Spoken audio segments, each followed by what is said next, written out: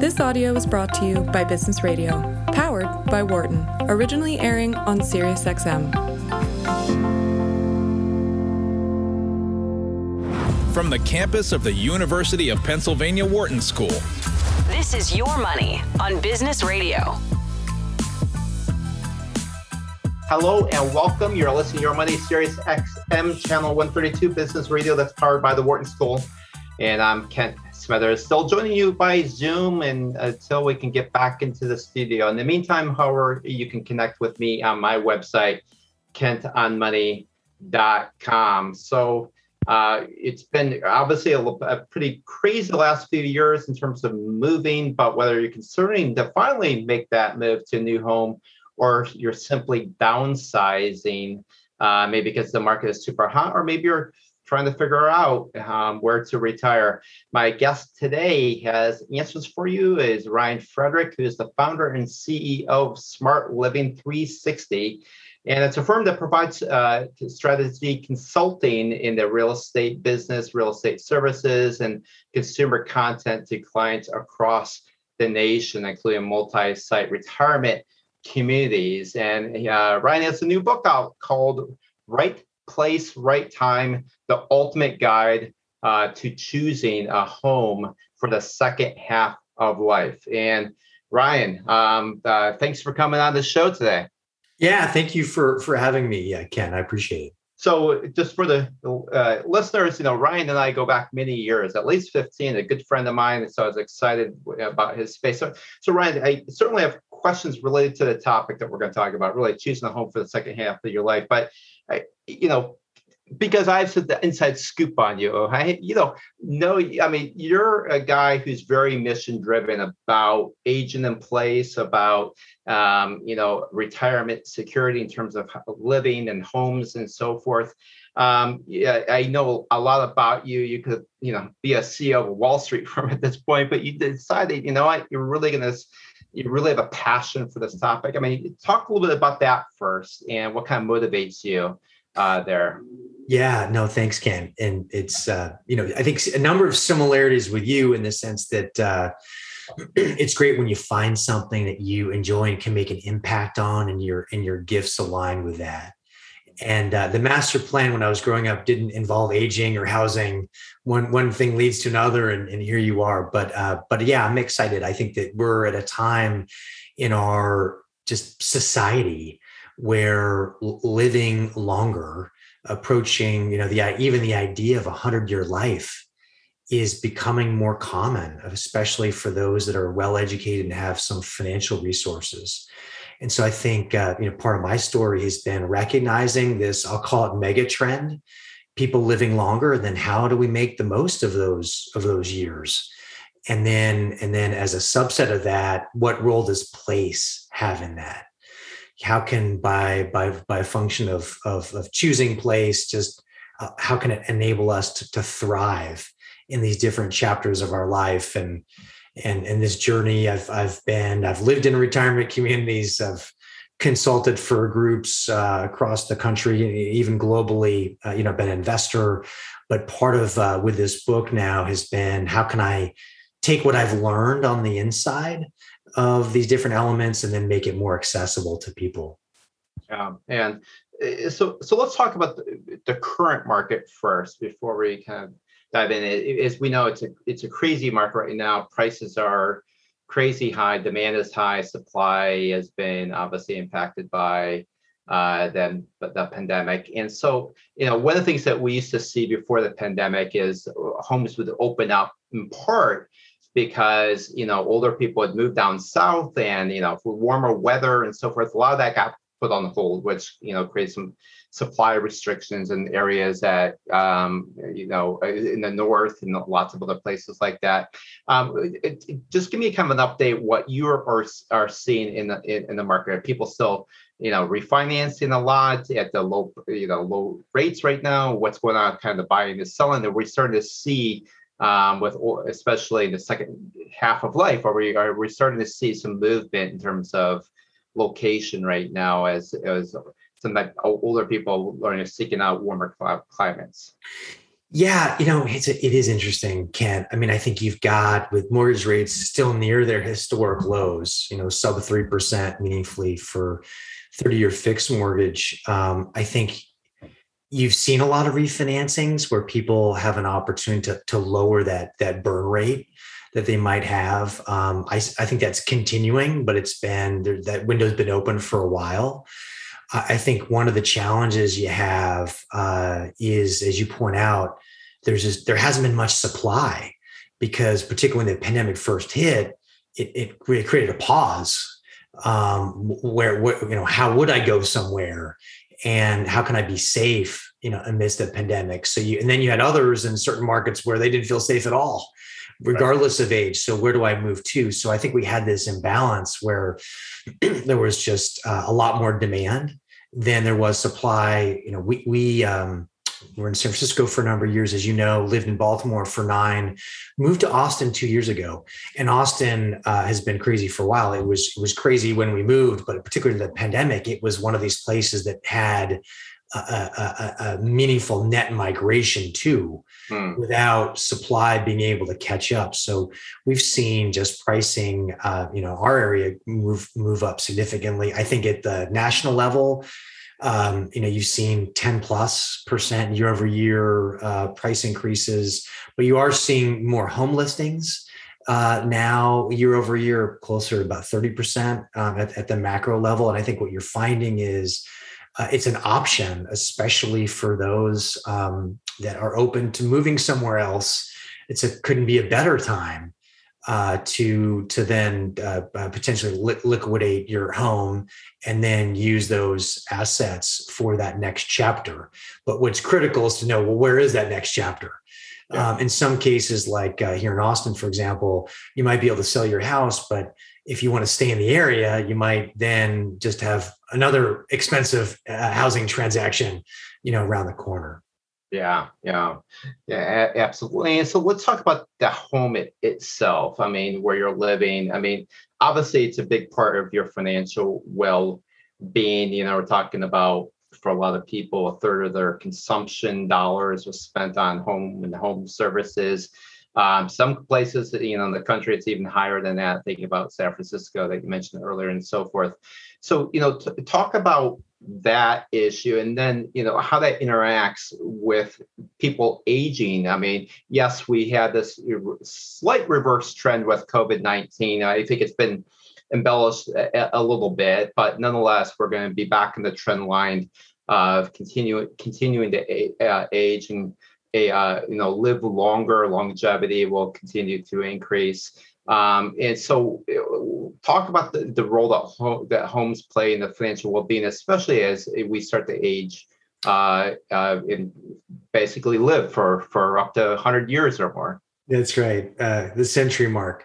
Well, I think it, plays in a few different ways, Ken. I think you've got situations where as people are living longer, you are seeing, particularly for knowledge workers, you're seeing opportunities to stay involved in some capacity.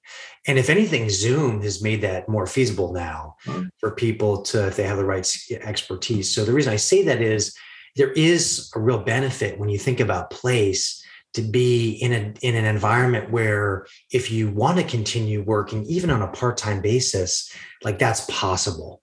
So when one of the things I talk about with different groups is it's not just lifespan living longer, and it's not just health span living longer and healthier. It's also the interaction with that with wealth span. Do I have enough money and resources for that longer life? So, this idea of the traditional retirement where you kind of cut cold turkey from everything you've done before may not be the model that we're leaning into now, that this idea of still having projects and working in some capacity is important. So I think when you look at place, you have to understand am I in an environment where I still can engage in working? That's an element. And maybe it even means a home office in a spot that you're in is something to think about. I think even other more practical things too, Kent, like what is the effective burn rate for just cost of your home, like fully loaded, including the real estate taxes, understanding what your different capital expenditures, might be over time.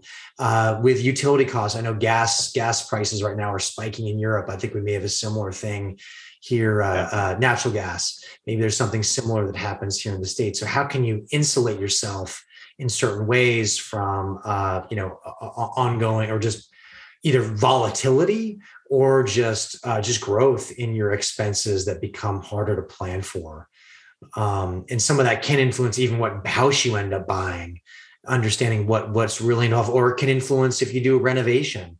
What are the things you want to prioritize in a renovation that helps you better manage, your future costs for your house? Yeah, and so taking those ongoing costs of a home is super important. A lot of times when people are thinking about retirement, they look at the equity in their home toward retirement, forgetting that, you also need a home during retirement, and you don't really want to count all that equity unless you're planning on downsizing and capturing some of that equity. But thinking through all the tax issues and thinking through all the maintenance issues and the fact that you may not be young enough to do that maintenance yourself and things like that. So let's talk about, in particular, when we think about the second half of life.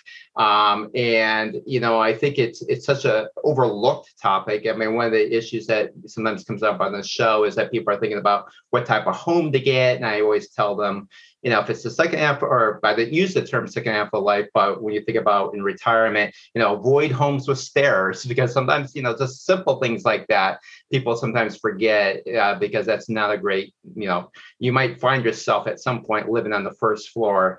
If you have a stairs, we just can't vision that future. So help people, the listeners, vision that. So let's talk about regions first. I mean, if you're thinking about, yes, there's a lot of activity in pricing right now. You mentioned Austin and so forth. Or do you think we're going to have a change here where the stereotypical, you go to Florida, go to Texas, go to Southern California, things like that, for retirement, that's going to maybe shift over time? Maybe, we're starting to see some push maybe toward even retiring in cities, things like that. Where do you see the trends happening? Well, I think to your point earlier about some trends being oversold, I think this idea of everyone moving to Florida, that may be good for jokes and birthday cards, but in large part, that still is the anomaly. Yeah. Is that most people stay where they're from within, a number of miles. And I actually expect that trend potentially to increase with a couple caveats. And part of that's because what people have a hard time appreciating sometimes is that when you do move to a new place, you lose all of your social network. That's there. And we do have a headline issue we read a lot about. If anything, the pandemic put a spotlight on it. We're in an era where people are more socially disconnected, where they're lonelier than prior generations. Even knowing your neighbor, half of older adults don't even know who the neighbors are. So there, this idea of moving to a spot where you don't have any of that social fabric can be, but the weather's nicer, but you don't have the social fabric. I think that can come at a greater cost than people, often can realize. There are some other things though, Kent, like, and this is a bit in your wheelhouse, given your analytics and background. There are just simply some regions of the country that aren't set up to succeed in decades ahead. So, for example, I'm going to pick on Illinois and Chicago for a moment. Right. Let's say you're 60 and you live in the Chicago area, and there's a reasonable chance you might live to 100 based on the things that we're talking about here. Well, that's 40 years. Yeah. And what's the trajectory of the financial situation of that state? What's the trajectory of that metropolitan area? And it's not just tax base, fiscal policy, but it's also regulation, the role of a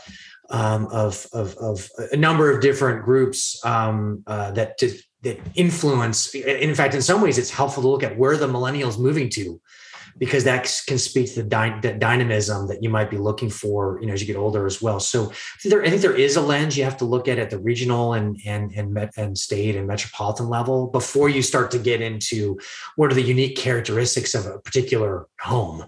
Like you reference, I think there are a number of things to look out for, and you plan ahead. We moved to Austin. We did a remodel of our house, and I had to educate our landscaper when we were making some changes that actually having a path without stairs going to the front door could be not only valuable but also attractive. And so I think I opened his eyes a bit. So there, in some cases, you have to be really clear what you want and then educate people that are helping you to help realize that reality. Yeah. And I will say about the region. I mean, you talked about Chicago, and I happen to have my grandparents and even cousins who've aged in place in Chicago. And so I have some firsthand knowledge there, but it's definitely, I don't want listeners to think that you're picking on Chicago, because the fact of the matter is the fiscal situation in Illinois. There's a reason in my lectures, I refer to Illinois as our Greece, because the fiscal situation in Illinois is very, very challenging. And you alluded to, something else in what's going on in Illinois too, is all the competing groups of, the trial lawyers rule that state. And it's amazing the regulations that just seem so burdensome on business development and so forth there. So I think, it is smart to be cognitive of those issues. Let's talk about, so certainly there's kind of neighborhood considerations about, are young people moving here? Is it a vital city? Is it, it's somewhere where amenities are going to continue to grow? Or is it, a city that's kind of living in the past, the legacy and so forth? But some practical considerations. A lot of times people think of their home as equity and that's toward retirement. I try to caution against that quite a bit on this show, simply because you can't capture that equity unless you're actually selling that home and you have to buy something. Or the alternative, some people think, is maybe I should rent, and we're starting to see the emergence of rental single family properties, things like that. I mean, the problem, of course, with renting is you don't know how long you're going to live. The home is essentially this annuity. It provides us, consumption services of home services until you die. And so how do you advise people to think of that trade-off? Because the renting is kind of, it has an appeal about trying to capture some of that equity. But what do you think about, is a smart decision? Well, as I go into a bit in the book, Ken, I think part of it is every situation is unique. And so part of it is a reflection on what you need, what your values are. And in some cases, it's not just you, it's your partner, your spouse, maybe other family. So it can be complicated. The good news is for a while, I would say there were more limited rental options. And I think over the last 10 or so years, you're seeing a much higher quality apartment product that is available for rent that wasn't there before. In fact, I've co-developed a property in the DC area, which has a bunch of these universal design features. It's walkable, it's safe, you can coordinate services. And for those that are focused on their Excel spreadsheet from a total cost of ownership, it's actually quite compelling from a finance perspective, because part of what happens is, you allude to, is you're able to take those funds from your house and redeploy them into other investment vehicles, which with some financial help, if needed, typically you're going to have a better risk-adjusted return than having it be in your house fully loaded for a bunch of different reasons. I think one of the risks that some people have is they're banking on equity in their house, and then it turns out things change. Your house isn't very liquid when it needs to be liquid, or your thought on where the neighborhood was going or the city was going was different than how it played out over time, or the buying preferences of the next generation are just different than what you have. And it turns out the house you have is really just a tear down, and how people value it, therefore, is then different. So Because you have these apartment buildings that have gotten nicer, some of which are designed for older people in some capacity, and even these rental single family homes that are becoming a hotter asset class now, not necessarily designed for kind of people in the 50 plus range, but you think more and more it can work that way. I think it's just another option now to consider. The one thing I would say for people that are looking at this is just be mindful that in a number of these different leases, you may not be able to cap what the annual rent increases are. You can have situations where your shelter, like you allude to, that cost, which is meaningful, might grow at a rate that's faster than inflation, and it might also grow at a pace that's faster than your investment portfolio.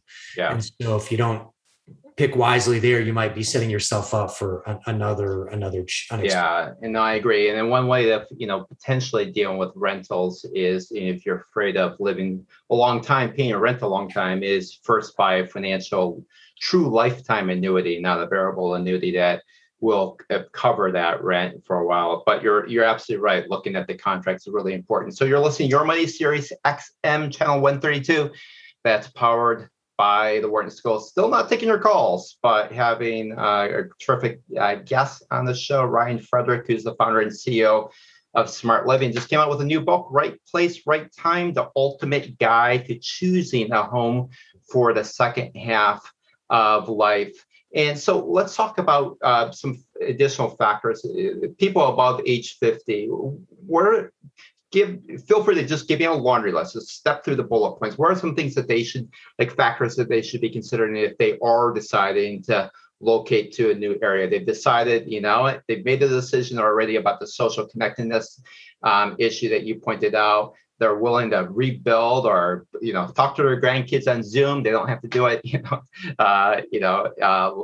live all the time. So, let's talk about everything from suburbs to urban, from weather to type of home. What's your checklist there? Yeah, and the checklist can be pretty long, depending on how analytical you are. All right, so maybe give me 3 or 4. Okay. Well, what I would say, just to start off, going back to our conversation about region, you with living longer now, you just have to have some point of view on what the growth trajectory and characteristics are of the region you're part of, and then your city as well. So think of it as the matrix is certainly more than weather as you get into it. And so get some sense of even what the talent pool is in these different areas. Are you set up for the economy of tomorrow? A big thing, I think, Ken, is related to hedging your risk, because you might feel like you're falling in love with moving to, Florida, say from Chicago, going back to our example before, but you may find that it's not what you think it is. Right. And so one of the things I talk a bit about and encourage in the book as well is a term that's become more popularized in business school circles around design thinking, which is a somewhat fancy word for innovation that suggests if you have a hypothesis, something you're trying, try it out, do a prototype. Maybe it sounds basic, but maybe it means you go to have an Airbnb several times in that region. I know sometimes if it's actually a retirement community, they have places you can rent for a weekend or for a week. Do some things, particularly if you have a spouse or other family involved, that allow you to have your eyes wide open when you've decided for financial reasons or geographic reasons or health weather reasons, is it really what you think it is? Because you typically have an information asymmetry. You know a lot more about your current environment. Yeah. It's a bit easy to have the grass is greener on the other side. So really test it, because the cost of the wrong decision is significant. If you go sell your house and then you move to a place that's not the right place, your house is not there again. It's been sold, new person's moved in, and there's a lot of disarray related to that. And just expense, just the transaction costs alone can be challenging a lot of people. So yeah, you mentioned information asymmetry, an economics term. I mean, it's a market for lemons. A lot of times with information asymmetry, you want to be careful about that. It does remind me, the other day, my wife told me she knew somebody who moved to Hawaii for retirement. He didn't quite know what type of place to get in Hawaii, whether we want to live in Kona on the beach or more in the hills where it's cooler and things like that. And So he bought a boat and said, I'm going to live on this boat for a year before I decide. And he decided, hey, this boat thing's not so bad after all. So that's where he stayed for almost a decade before he finally got a home. But so finally, let's talk about staying in kind of place. So you're not going to move. Let's say you want to be near kids or your church, synagogue, or whatever it's your social community. And, the real question is, I mean, people have been selling this, aging in place. And so I think technology is going to allow that to be much easier and to remain in one place, which is great. But let's talk about the whole gamut. Healthcare, suppose your house does have the evil stairs and it's a walk up instead of a more, flat place. How realistic is it for a lot of people to age in place?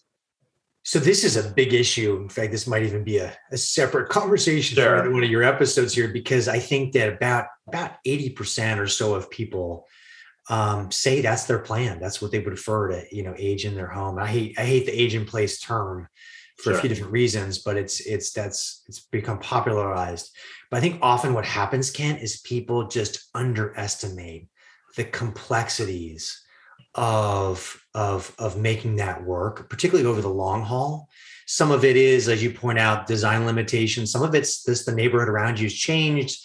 Some of it is it's great that technology can do more than it did in the past, but it's still hard. Yeah. I mean, I wouldn't want my life to depend on the strength of my internet signal, or my cell signal. So, that's right. It's, and as you get more of these different healthcare devices and so on that link into your technology, like there's a lot of work to make that work. Mm-hmm. So I think there's trends that'll make that better over time. But I think sometimes it's easy to fall in love with, well, I'm just not going to do anything. I'm going to stay here. But then it starts to break down. And then people don't necessarily have a viable plan B. And then they get surprised by it. And so that's part of what I talk about in the book, is just recognizing that you have a right place at every right time and constantly evaluating, are you in the right place for where you are? So that then leads to, and this will be my last question, really about this inertia effect. It's easy. I think a lot of people, it's just, they retire, they stay, there's inertia. There's, that maybe they don't want to dig out the attic and everything else. But it's just easier to kind of stick around and not think through these issues really until it's too late. So how do you get people to visualize? I mean, it's something that they've never, it's not like you've lived this before and just say, okay, during my last lifetime when I retired. I mean, it is very challenging for people to kind of visualize something that they haven't, seen themselves. Maybe they saw a little bit with their parents, but very hard for people to really internalize that. So how do you get people to, think through that very different future? Yeah. So a couple things. I think one piece, Ken's related to optimism. We can get focused on how our health can decline as we get older, but we sometimes, many of us aren't aware of the fact that there's something called the U-shaped happiness curve, which has been globally documented, where you start off in your 20s at a certain level of happiness, and then you go through this relatively steep decline through your up until your late 40s, early 50s, and kind of reaches a nadir, and it turns around. I like to think it may be somewhat correlated with parents with teenagers. But then you start going up this ascent, and then in your 70s and 80s, you're happier than you were when you're 20s. And so this idea of the second chapter, the second half of life, is a really rich chapter. It's not necessarily one to be fearful of or scared of. Instead, how can you embrace it with new challenges and finding purpose and being socially connected and so on? So part of it, this is a good thing. Longevity is a good thing, but you have to lean into it and have a plan around it. And so part of it is not just what skilled nursing facility am I going to choose? That shouldn't be the basis to get people to pay more attention to this. It's like, if I do this the right way, I probabilistically will have a greater number of high quality life years. And then the second thing, to your point, Kent, is there's people all around us, family, peers going through this. We can learn from other people's trajectories, ones that have planned and seen the benefit of that, and those that haven't. And where in that knowledge share can we be inspired to take action. It's hard. If you've lived in a certain home or a single family home for decades, it's hard to make a change. I get that. Sometimes it is something that bad that happens that triggers a change. But I think the more that we can learn from each other and see where people have really nailed it, done a good job, that can be that motivation to then say, what are these options? So if we see the optimism, we see people that have done it well, then my hope, and that's part of with the book, I have different stories baked into it and different examples of people that have put in the effort to make the good decision, and then some that haven't. And as it kind of carrot and stick, I guess, in a way of how to think about make the most of it. But I'm hopeful that more and more people will recognize the value of this. And at the same time, we're going to create better places for more people to age well in an age of longevity. Yeah, and I love that the U-shape. I was not aware of the happiness being U-shaped and age like that. So that's really neat. My mother became much more happier, when the last kid, that was me, left the house. So I always assumed that that's what it was. Yeah. But in any case, no, that's terrific, and it's also terrific to really think about that period of life not being, in a negative sense, but really this opportunity to really be enriched and grow and learn and really thinking through all the options associated with that. Fantastic work, Ryan. Thanks so much for coming on the show today. Yeah, I appreciate it, Ken. Great to reconnect. And you can find out more about Ryan and his book that will be coming out very soon called Right Place, Right Time: The Ultimate Guide to Choosing a Home for the Second Half of Life. And you can also go to his website, which is smartliving360.com. Again, smartliving360.com. And I'm Kent Smethers. You're listening to Your Money, Business Radio, Sirius XM, Channel 132. For more guest interviews, check out our Wharton Business Radio Highlights podcast on iTunes and Google Play.